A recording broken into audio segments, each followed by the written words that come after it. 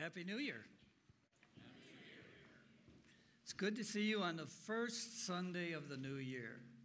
If you have Bibles with you this morning, I'd like for you to turn in those Bibles to Isaiah chapter 38. We want to be involved in the story of King Hezekiah this morning so that we can learn something that we probably need as a reminder over and over again, and something that's going to be good for us as we go into the new year to think about, because King Hezekiah has a tremendous experience here, and he shares it with us so that we can learn from it ourselves and have something that's very important in our lives. Beginning with verse 1, I want to read just a few verses, the first 8 verses for you, and verse 16. And then we can pick up on those verses and look at the others very briefly as we go along. But in those days, it says, Hezekiah became ill, and he was at the point of death. The prophet Isaiah, son of Amos, went to him and said, "This is what the Lord said. Put your house in order, because you're going to die, and you're not going to recover." Hezekiah turned his face to the wall, and he prayed to the Lord. "Remember, O Lord, how I have walked before you faithfully and with wholehearted devotion, and have done what is good in your eyes." And Hezekiah wept bitterly. Then the word of the Lord came to Isaiah the prophet, and he said, "Go and tell Hezekiah, this is what the Lord, the God of your father David, says. I have heard your prayer, and I have seen your tears. I will add 15 years to your life." How would you like to know when you're going to die? Interesting situation here on God's part. "And I will deliver you and this city from the hand of the king of Assyria, and I will defend this city, Jerusalem. This is the Lord's sign to you that the Lord will do what he has promised. I will make the shadow cast by the sun go back 10 steps, as it has gone down on the stairway of Ahaz. So the sunlight went back the 10 steps, and it had gone down." I had a friend who went through a pretty tough year, and he was discouraged in many ways as he went through this year, and he was facing many situations that most of us would not want to face at all. And when we got to the new year, I thought maybe I'd send him a note of cheer, and maybe I'd send him something that would kind of help him as he moved into a new year and a new beginning. So I stopped at a Walgreens and went and looked at these cards that were there, and I found one that said, "May you have nothing but laughter and sunshine in the new year." And I thought, oh, does he need that? It's perfect. And I bought the card, and I walked out and got back in my car and went on to my next assignment. But when you get a saying like that, you think about it a little bit. You don't just dismiss it easily. And as I'm driving along, I'm thinking, may you have nothing but laughter and sunshine in the new year. And I kept going over those words, and I began to wonder, is that really what I want to wish him in the new year? By the end of the afternoon, I thought, no, that's not what I want to say to him.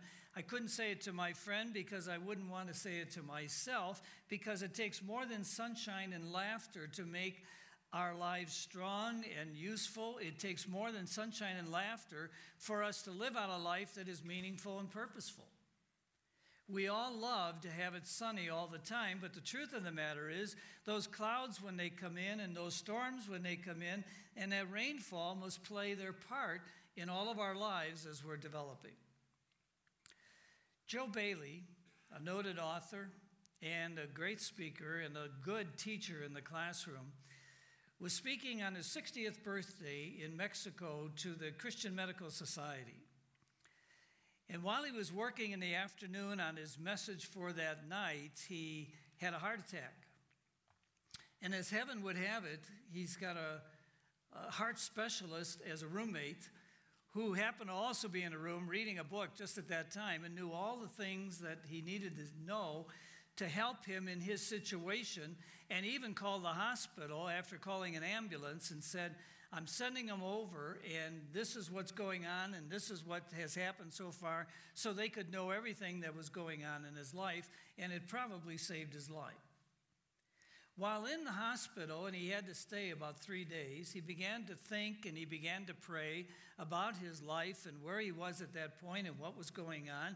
And he wrote down some thoughts about life, and he was an excellent writer. He's written many books. But by the time he got to the second day, he had it sorted out to write down what is really important about life, what is really important in my life, what am I doing that's important, and what am I not doing that's not important. When he got home, he had his secretary type out those notes and put them down on paper in a good way so that he could send them out to his kids and a few other distant family members.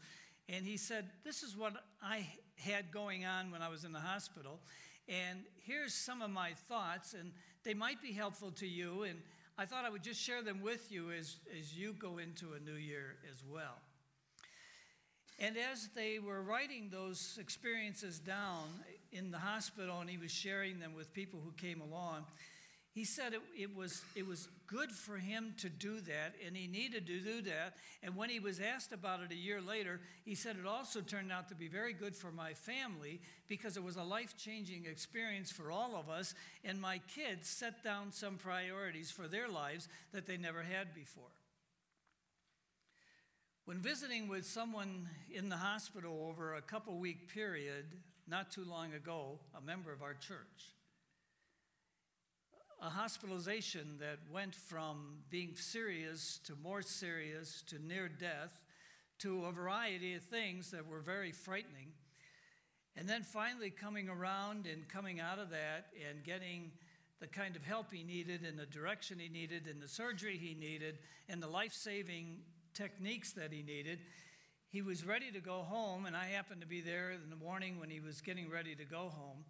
And just before we parted, he said, you know, Pastor, I got to tell you something. Suffering has its compensations. What did he mean? He meant that the bodily pain he'd been through and the uncertainty, even when it came to life and death that he had gone through, had left some spiritual deposits of unmeasured wealth upon his life. Now, this is the same truth that we're learning here in Isaiah 38 with King Hezekiah. He expresses that when he gets to verse 9 and on, and he begins to share a prayer with us, a prayer of victory, how God took him through this whole experience. And then when he gets to verse 16, he tells us, Lord, by such things men live, and my spirit finds life in them too. What does he mean? He's basically saying, I've had some great experiences in life, and especially for someone my age, I have had a tremendous life, but recently I've had some great struggles in my life because I've faced illness, I've faced death itself, and I have faced the end to all of my dreams. And contrary to what almost everyone would think, you can mark this, it is by going through such things that men and women live. Now, when you hear that, you've got to dig into it. Because this is something we're not used to hearing in our day and age. This is something that very seldom is talked about, and we have to see what's going on in Hezekiah's life. Now, at 39, nobody wants to die. At 49, nobody wants to die. At 79, no one wants to die. And when I minister to these seniors that are around me, I'm finding out they don't want to die at 89. They don't want to die at 99. They just want to keep on living forever. But Hezekiah is 39 years of age here, and he has everything to live for. He's the king at a young age. He has ability. He has talents that were unending. He has a ability that just shines everywhere he goes to just meeting people, talking with people, and sharing with people. And while he's been the king, he has also worked with the temple of God, and he has repaired that temple, put it back into the shape it should be, and he's worked on worship, and he's purified the worship. He's taken away all of the images and all of the idols, and he has put an emphasis on a religious and moral country that needs to honor Almighty God. And the spiritual condition of the people was changing. There was a reformation. Now, while all this is going on, God is at work in another area. God is leading this king to do what needed to be done on the religious scene and the moral scene, but he's also using him to have an influence on some of the other nations around him and some of the other peoples around him. God is going to bring prestige to this man. Hezekiah is going to have the respect of others, not only his own people, because that would be important to him later on, but it would also be important to God, and it would be important to God's people. That's why sometimes we don't understand what God is doing, because he's always working behind the scenes, and he's usually working on more than one thing at a time. If you and I have a need and we pray to him and we ask him to work in our lives and we ask him to protect us and we ask him to minister to us in his special way, he does that. But while he's doing that, he might also be in process working with the people around us. He might also be working with everyone involved in our lives so that they will see, first of all, in how he works with us so they can see who he really is and what he can do and how important he is in our life. Oswald Chambers once put it this way. He said, faith doesn't always know where it's being led, but it knows and it loves the one who is leading. Now back to the story. Picture this happening. Jerusalem is being threatened at this time. They're expecting invasion at any moment, because Sennacherib and the forces of Assyria have plans to come in and attack God's people. And they have power. They're a very strong nation. They can be very destructive. Now, Hezekiah's people were living in constant fear because they had soldiers and armies all around them at that time. And there they are, right in the midst of all of that struggle. And right at that time, their king now is stricken with an illness, and it looked like he would die. Verse 1 told us how serious it was. Hezekiah was going to die, is what verse 1 tells us. Imagine Hezekiah at this time. His heart is broken. He doesn't have a full picture of life after death. He was wondering about the Messiah, as he says in verse 11. He's wondering about where he is before Almighty God. He's young, he has position, he has honor, and when he puts all of this together, he can't understand it, so he begins to ask why, and he begins to weep, and he begins to cry out to God, and he prays, and he prays, and he asks God to save his life.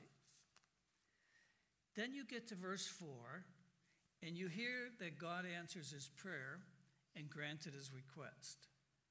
God, through a prophet, took the message to him that he would live 15 more years and he would have victory over Assyria.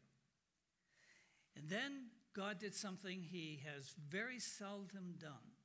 He gave him a sign. He went through another prophet to give him the sign that would prove that all of this was going to happen. In verses 7 and 8, we have the story. God said to him, look out your window, king, and you're going to see, you've got a stairway there, and you know you can tell the time of day by that stairway and where the shadow is cast on the stairway. He says, watch that shadow. It's going to go back 10 steps rather than forward as it should. And it did. So he knew God would spare his life.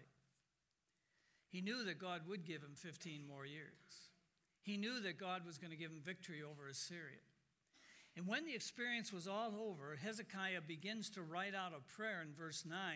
And sometimes this is good to do for future reference if you want to remember what God has done in your life. And he writes it out in the form of a prayer, and as he writes, he shares how tough the whole experience was, but he also shares a prayer of victory, and he says basically, I have experienced pain, I have seen uncertainty, I have faced the possibility of death, I have wondered about my eternity, and I need to tell you something that maybe you'll never hear anywhere else. That's not all bad. Because those are the very things by which men live.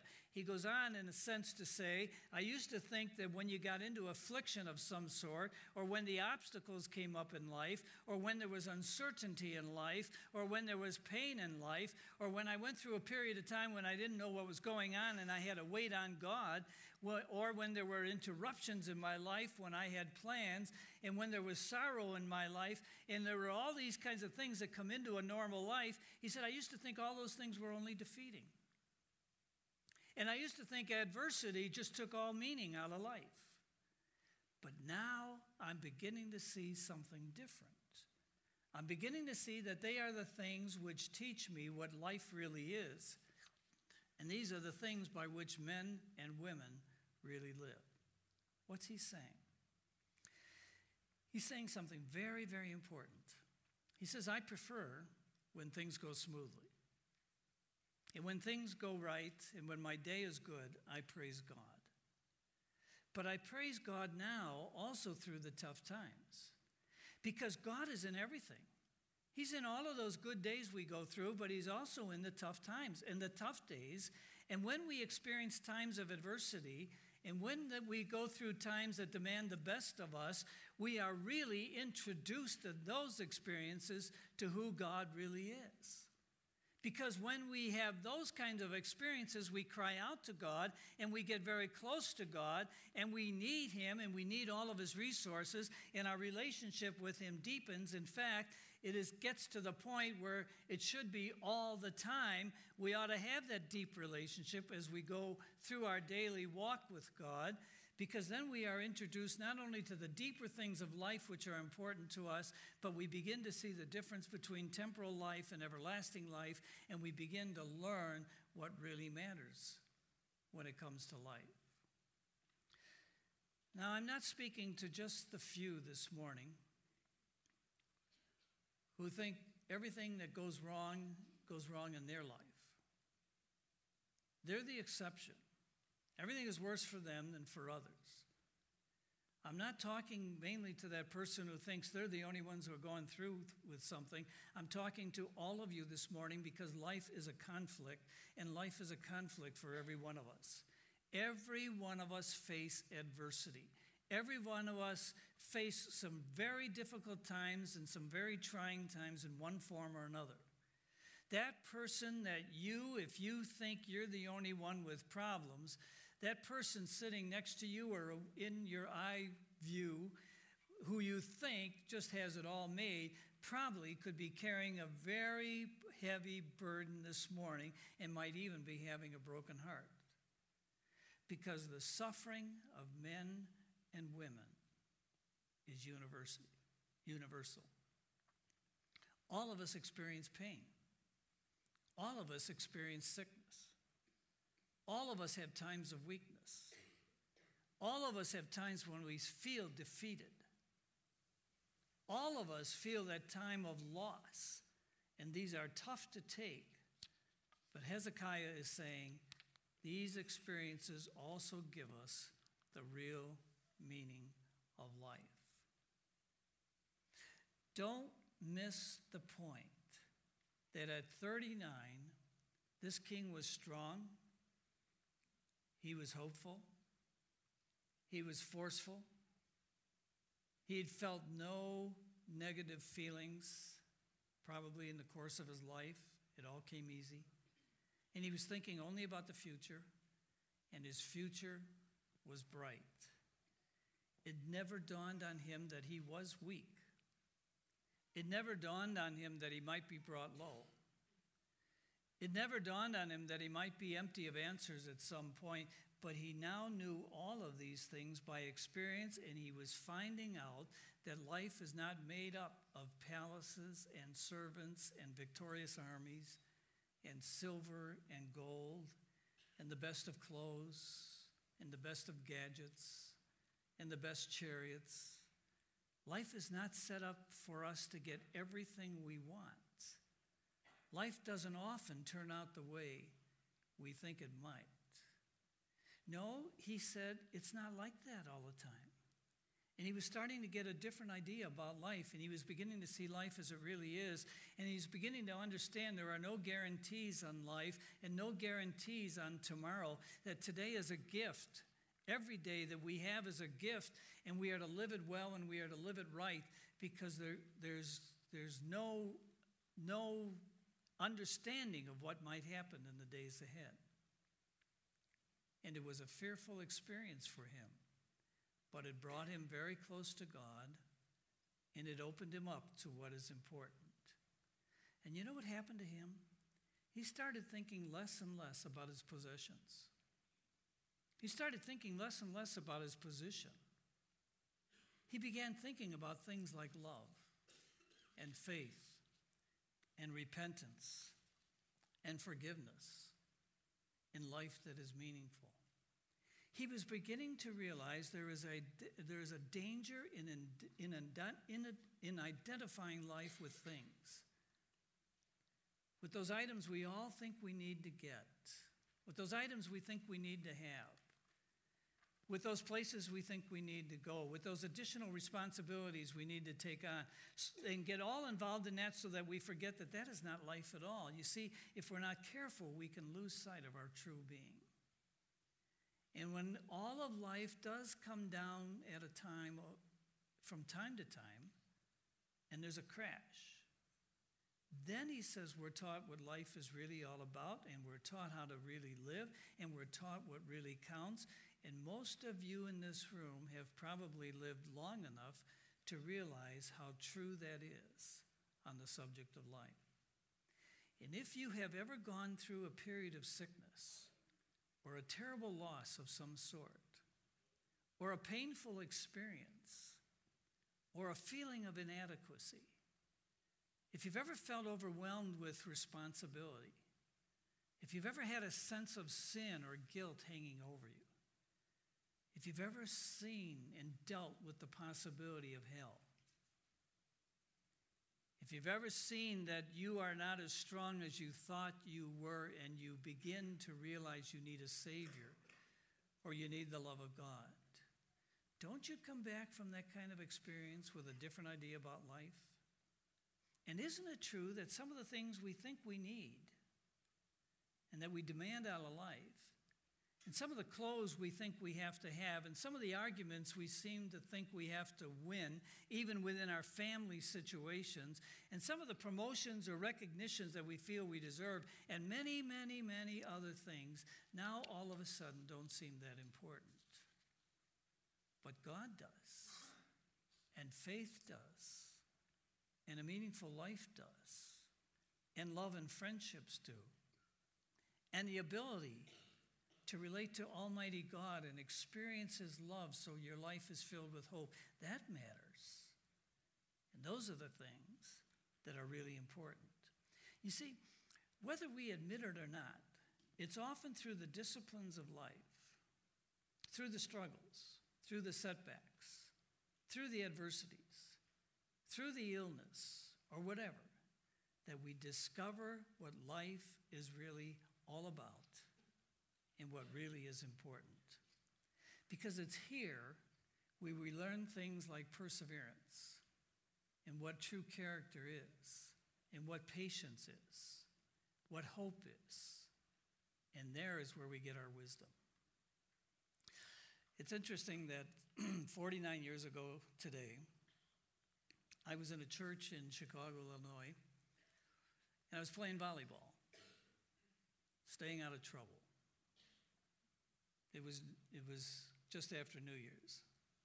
But I was playing volleyball, and I was up against, by the net, a fellow on the other side who was 6'5". And foolishly, I went up to spike the ball, and his arm came over the net back at me, and he hit me right in the nose and knocked me to the floor. I couldn't move. I tried to get up, and I couldn't get up. And about an hour later, I was rolled into a hospital in Chicago with a broken hip in an ambulance.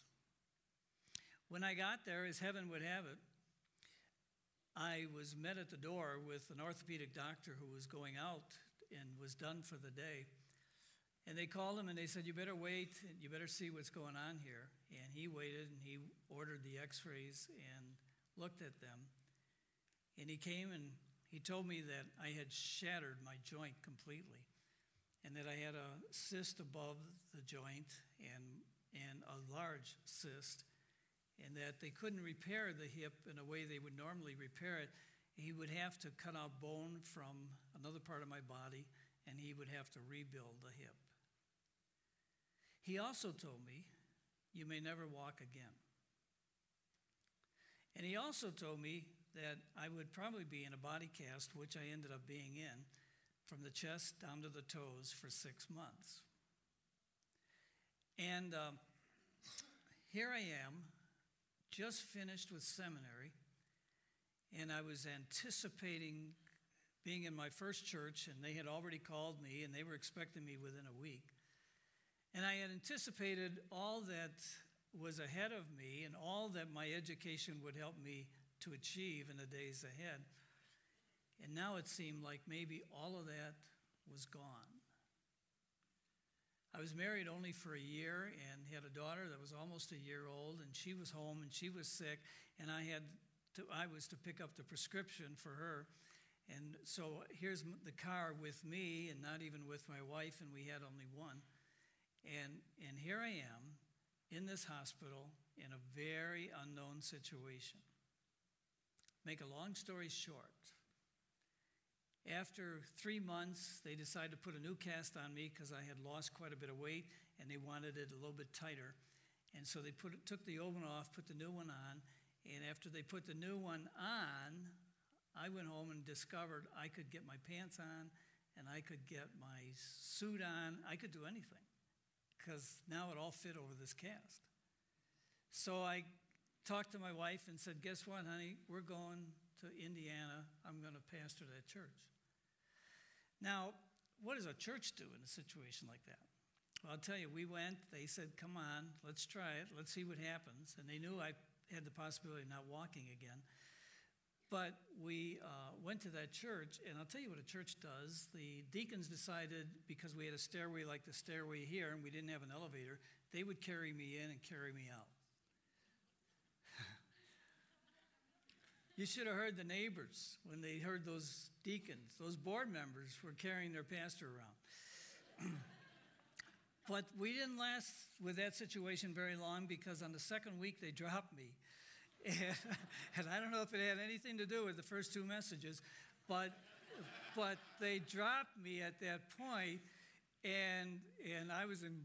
I went down the steps, actually bouncing along to the bottom.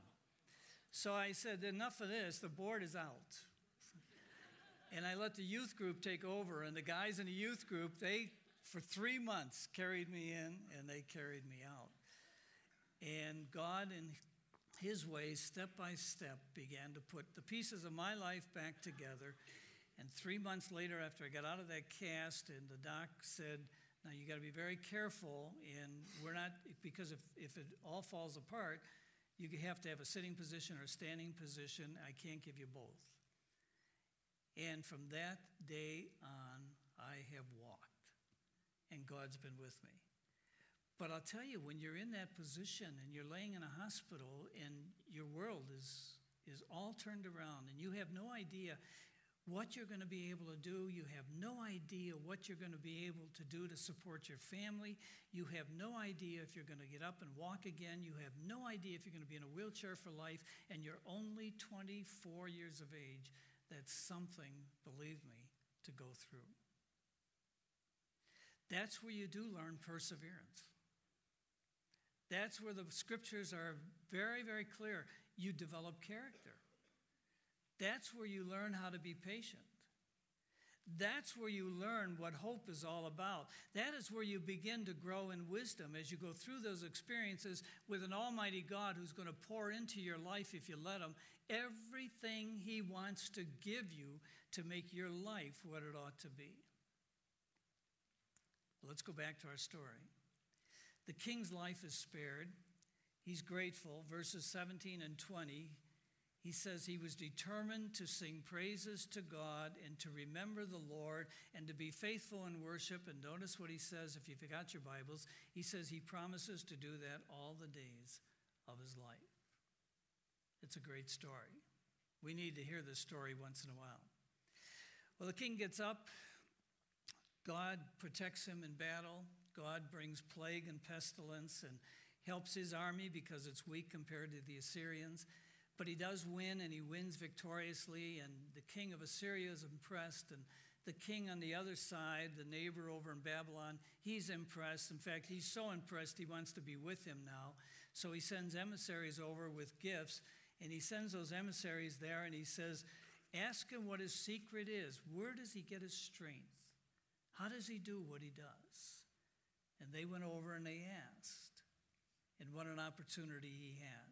He could impress them greatly if he would have just told them how much God loved him and how much God rescued him and how God answers prayer and how God has now given him some new values and God has given him some new standards and God has made up for his weaknesses as long as he has committed his life to God. He could tell him something about how much God loved him. But what does he do?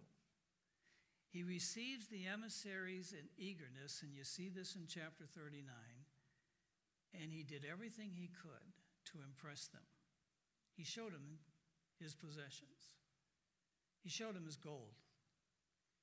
He showed them his palace. He showed them all of his treasures.